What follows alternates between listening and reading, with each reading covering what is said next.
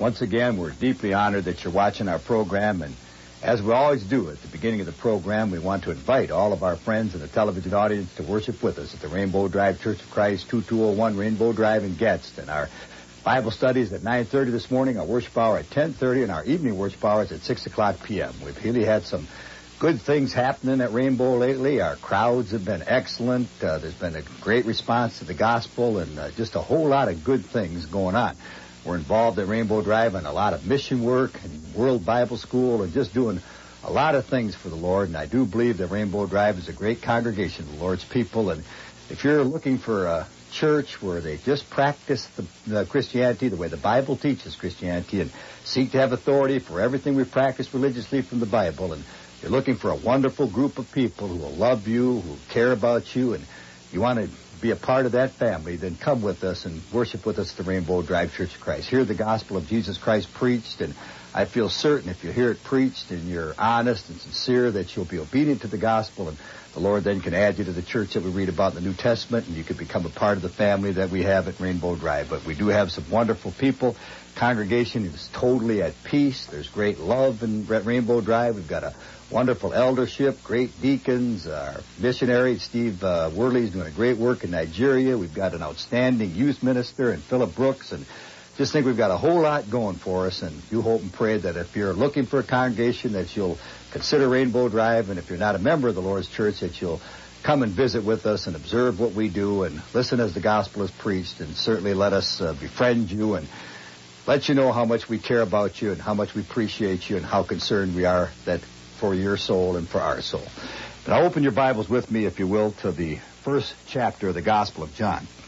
I want us to read just these few verses together, the 9th verse through the 14th verse, and that'll be our text for this morning. Where John the Apostle writing, saying, "That was the true light which lighteth every man that cometh into the world. He was in the world, and the world was made by him, and the world knew him not. He came unto his own, and his own received him not. But as many as received him, to them gave he the power to become the sons of God, even to them that believe on his name, which were born not of blood, nor of the will of the flesh, nor of the will of man, but God. And as the Word was made flesh and dwelt amongst us, and we beheld the glory of the Father, the only begotten of the Father, full of grace and truth." Our God, friends and brethren, is a God of miracles. He's a God that could speak this universe into existence. He's a God that could take from the dust of the ground and create the first man, Adam. He's a God that could take from Adam's rib and create the first woman, Eve. He's a God that could part the Red Sea, that could feed the Israelites with manna from heaven. He's a God that could do whatever he chose to do. He's a God that could calm the winds and the seas and any miracle that you can think of. God is simply not limited in any area. He's an omnipotent and omniscient God, and he can certainly perform every miracle imaginable. To think of a God that we worship who could speak this universe into existence, and to think of his magnificence and his power and his greatness and his majesty. Certainly it's humbling to know that this kind of a God cares for us. This kind of a God loves us. We have a God that performed many, many miracles, and we have a marvelous and wonderful God. But friends and brethren, God never performed a greater miracle than the miracle we read about in the 14th verse of our text for this morning. "And the Word became flesh and dwelt amongst us." You know, God is a God, friends and brethren, who cannot lie. Paul said in Titus 1 and 2, "In the hope of eternal life, which God, who cannot lie, promised before the world began." Whenever God makes a promise, he always fulfills that promise without fail. But now, since God is not relegated to time, not restricted to time, Peter says in 2 Peter 3 and 8 that one day is with the Lord as 1,000 years, and 1,000 years as one day. Now, we're not to understand Peter's words to mean that after 1,000 years, the Lord turns over a calendar and that's another day in his life. What Peter is saying is the Lord just simply is not limited to time. Time has no meaning in God's eyes. God was here in the beginning, as far back as your mind can go, billions of years ago, and God will be here billions of years from now.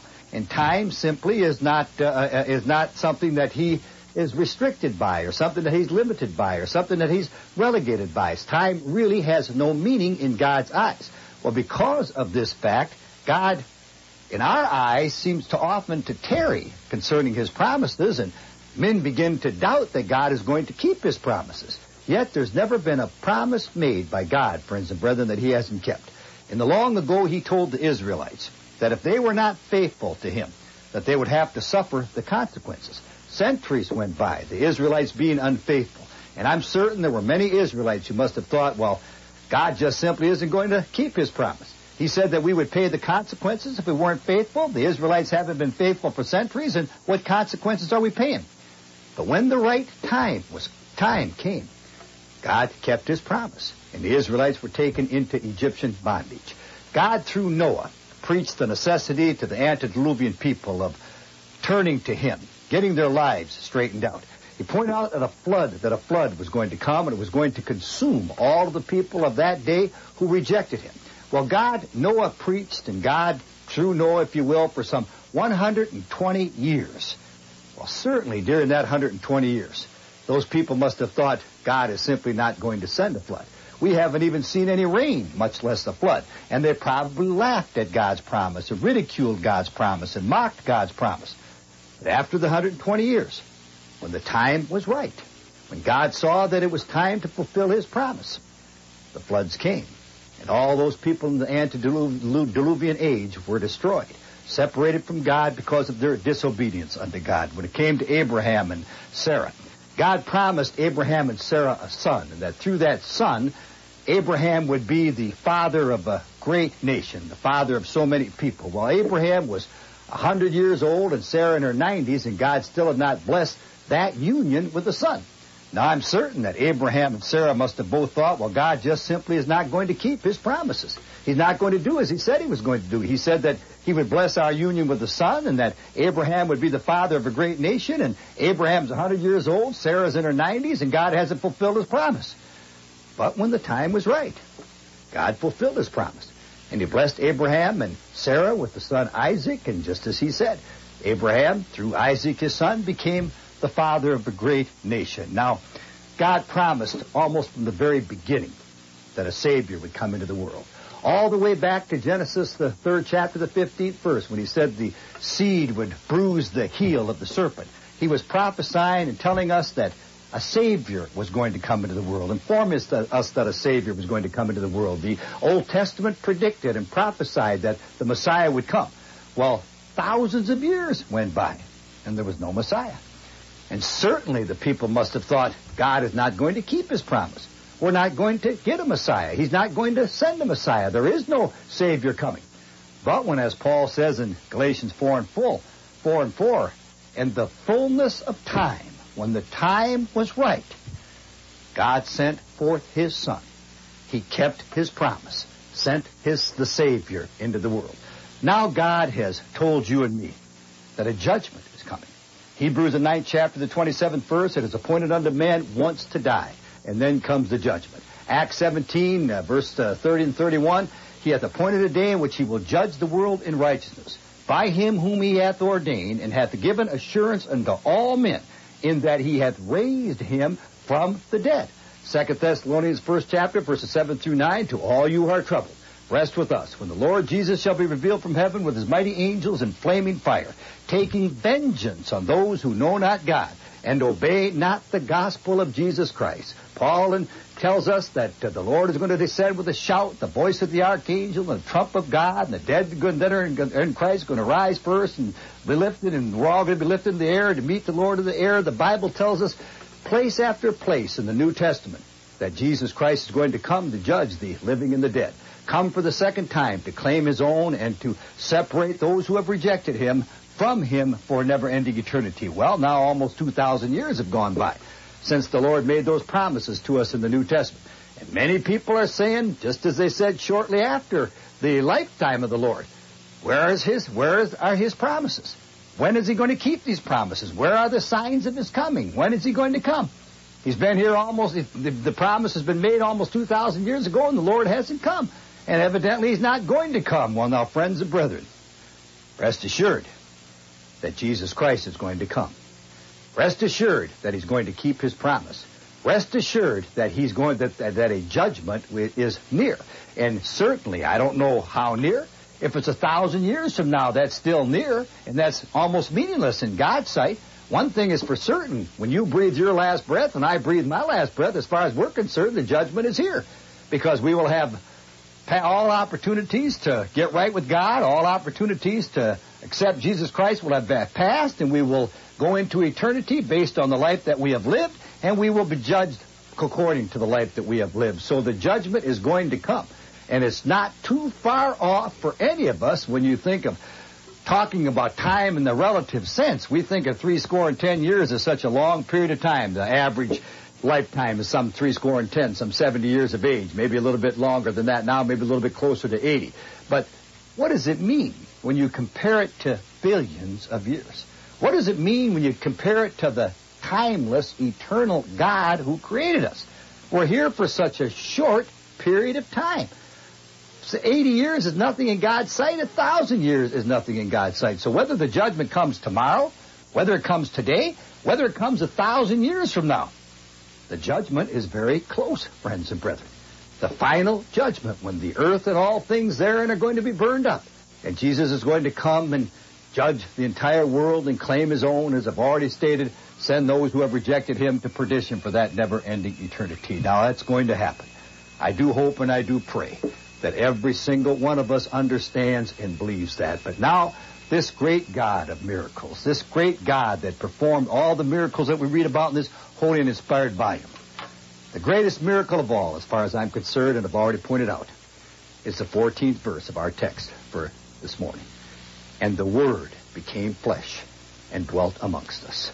The Word, friends and brethren, is Jesus Christ, the second person in the Godhead. He that was with Jehovah God in the beginning. He that was without creation.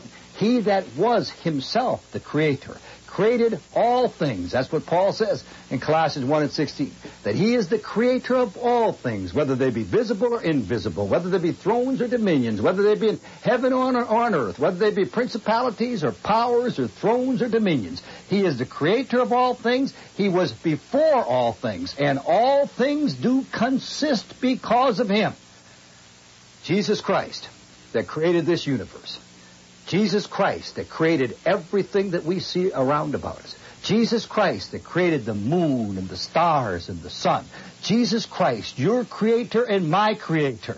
Jesus Christ with God in his heavenly state in the beginning, divested himself of that heavenly power, took the form of a human being, came into the world a little lower than the angels, to die for you and for me. There, friends and brethren, is the greatest miracle God ever performed. There is the greatest and most meaningful and most significant miracle that we read about in the Bible. In the final analysis, that is the only really, ultimately important miracle.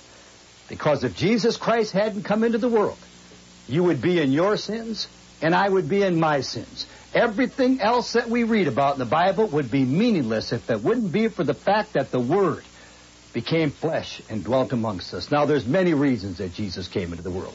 Somebody once said that Jesus came into the world to bring God down to man and to lift man up to God.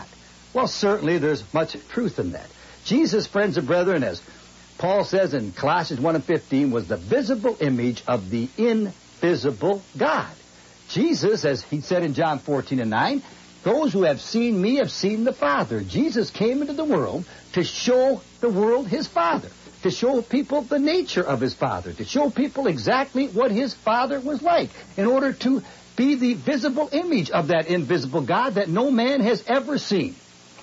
In John 1:18, John records for us that no man has seen God at any time, but his only begotten Son, who was in his bosom, hath declared him. You know, that's what I believe Jesus is saying in John 14:9. Those who have seen me have seen the Father. I declare the Heavenly Father. The nature that you see in me, that's the nature of the Heavenly Father. The mercy and the compassion and the love that we see in Jesus, that's how merciful, compassionate, and how loving the Heavenly Father is. So Jesus came into the world to show us the Father in that sense, in order to communicate to us exactly what his Father was like. He came into the world, friends and brethren, to set an example for us. Paul said in 1 Corinthians 11:1, be an imitator of me as I am an imitator of Jesus, of Christ. Now Jesus, in setting the example for us, obviously had to come into the world exactly the way we are, exactly like one of us, because he simply could not have set the right example for us if he hadn't come into the world in the same sense that we're in the world, that you're in the world and I'm in the world. And I dropped my glasses and have to pick them up, so excuse me for that. But if Jesus had come into the world like as a angel, if he'd come into the world as a king of kings, if he'd come into the world in a position of authority in which he would just have ruled the world by force, well, how could we have imitated Jesus? How could we have followed after Jesus? How could we have emulated Jesus? Jesus came into the world exactly, friends and brethren, the way you came into the world and I came into the world. He was in his mother's womb for 9 months. Now, he had no physical father. The Holy Spirit sired him. But he came into the world through his mother's womb. He could have come into the world a full-grown creature. He could have come into the world any way that he chose to come into the world. He could have come into the world holding any position that he chose to hold. But he came into the world through his mother's womb the way you came into the world, the way I came into the world. He was born in a stable in Bethlehem among the livestock. He grew up in a home that Bible scholars tell us didn't even have floors in it. As an adult, during his ministry, he owned next to nothing. He was a poor man. He could relate to all people. If he would have come into the world any other way, how would he have been able to relate to all people? By coming into the world the way that he did, he relates to us all. He experiences all of the things that you experience and I experience. Hebrews 4:15, we have not a high priest who hath not been touched with the feeling of our infirmities, but have tempted in all points, hath been tempted in all points just as we, and yet was without sin. So Jesus came into the world to set an example for us that we might strive to be like him. He was without sin. Now, obviously, we're not going to be without sin. None of us human beings are capable of living above sin. There's not one that's righteous, no, not one. We have all sinned and come short of the glory of God. But, friends and brethren, we are supposed to strive to the very best of our ability to be like Jesus. Jesus came into the world so that he could set the right example for us, experience everything that we experience, yet not sin, and cause us to try to emulate him, try to strive to be like him. Jesus came into the world, friends and brethren, in order to communicate with us more effectively. How could he communicate with us totally effectively only in his heavenly state? How could Jehovah God communicate with us totally effectively only in his heavenly state? I read a story here last week about a man that removed a huge boulder, and underneath that boulder there were thousands of ants that were scurrying to safety. And the man said to himself, I wish there was some way I could communicate unto these ants that I don't want to hurt them, that I'm not going to hurt them. But it just can't be done. How is a man going to communicate with an ant? Well, now, friends and brethren, if that man could have become an ant, then he would have been able to communicate with those ants, would have been able to let them know that he had not come there to hurt them. Well, now, think of this. The difference between us human beings and God is 1 billion times greater than the difference between a man and an ant. Well, how could God really and adequately communicate with us if his Son hadn't become one of us? If he hadn't been manifested through his Son, if his Son hadn't declared him? Jesus came into the world so that he and his Heavenly Father could communicate with us the way in a much more effective manner. But now all of this be as it may, and there's many, many reasons that Jesus came into the world, but all of them be as they may. The main reason, the most important reason, the reason above all other reasons, the ultimate reason for him coming into the world was to seek and to save the lost, to bear your sins and my sins in his body on the tree, to die for mankind. That's why God sent Jesus. God so loved the world that he sent his only begotten Son, that whosoever believeth on him should not perish but have everlasting life. That's the reason that Jesus came into the world, to bear our iniquities, to be bruised for our iniquities, chastised for our peace, the chastisement of our peace be laid upon him, to be wounded for our transgressions, to pay the price for you and for me, to die for you and for me. Friends and brethren, hear this and understand this now. Jesus did not come into the world to heal us of our physical illnesses. He healed people of their physical illnesses in order to prove that he was whom he claimed to be, but that was a byproduct of his mission. And those healings were done only to prove to people that he was the Son of God, only to confirm the Word. Jesus did not come into the world to feed the poor. He said that you have the poor with you always. Jesus did not come into the world so that his followers could necessarily be more successful on this earth. Jesus did not come into the world so that we might have a better image of ourselves, or so that we might like ourselves more, or so that we might be successful in this life. He came into the world, friends and brethren, to die for us, so that through that vicarious death on Calvary's cross, we, through our believing, confessing, repenting of our sins, and being baptized into him for the remission of our sins, could appropriate his blood to our lives. And that precious blood that he shed on Calvary's cross could redeem us from our sins. That's why Paul said in Romans 6:3-4, know ye not as many of us as were baptized into Christ, were baptized into his death. Because his death, friends and brethren, is where he shed his blood. That's what he came into the world to do, to shed his blood, to redeem all of mankind. There's the greatest miracle that God ever performed. But now, to get back to the 9th verse. That was the true light that lighteth every man that cometh into the world. Jesus Christ came into the world as the true light. Now, we read about a lot of lesser lights in God's holy and inspired word. We read about Moses. He was certainly a light of God in the sense that he led the Israelites out of Egyptian bondage. We read about David. He was a light from God.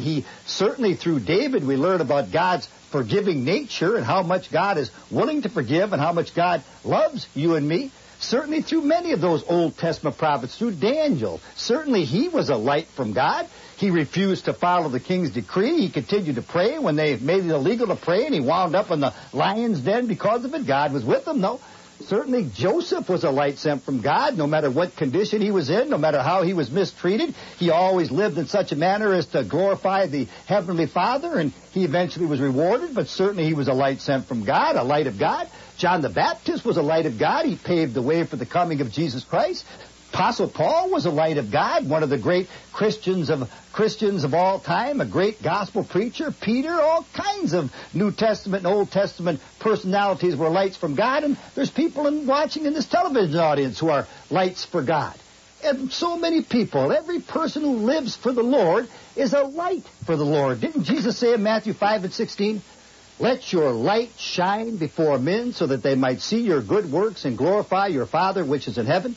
We're all lights for the Lord. Every child of God, every one of us lights our little candle, and that candle penetrates the darkness, certainly goes deep into the darkness. But you see, friends and brethren, there's only one true light that can envelop the darkness. Only one true light that can overcome the darkness. Only one true light that can lead mankind out of darkness unto his marvelous light. On the Damascus road, when Jesus knocked Saul of Tarsus down, he said to him that he was going to make a minister of him, that he might send them unto the Gentiles so that he could lead them out of darkness into his light. So, friends and brethren, he is the great, great light. You know, our sun, S-U-N, sits out there some 93 million miles from the earth, some 860,000 miles in diameter, tremendous size, and out there 93 million miles from the earth, and it's through its rays, the rays that emanate from the sun, that we live on this planet. Now you've got the moon that's just out there 238,000 miles from the earth. Just infinitesimal distance compared to how far the sun is from the earth. Much smaller than the sun. But the moon reflects the sun's rays and guides us by night. Well, now, friends and brethren, in a sense, that's what all of the lesser lights who follow after the Lord do. We reflect the Lord. And certainly, if our lives are right, people see the Lord in us. And we're lights for God, lights for Jesus Christ. But no one is the light in the sense that Jesus was the light. The true light that overcame darkness, that overcame sin, that overcame death.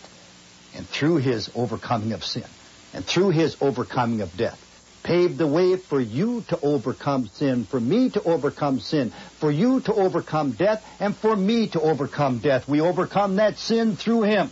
We're resurrected because of him. So he was the great and true light. But now some of the saddest words in all of the Bible, and read them to you rather than quote them, so you know they come from God's holy and inspired word. He was in the world, and the world was made by him, and the world knew him not. He came unto his own, and his own received him not. Here he came into the world that he made.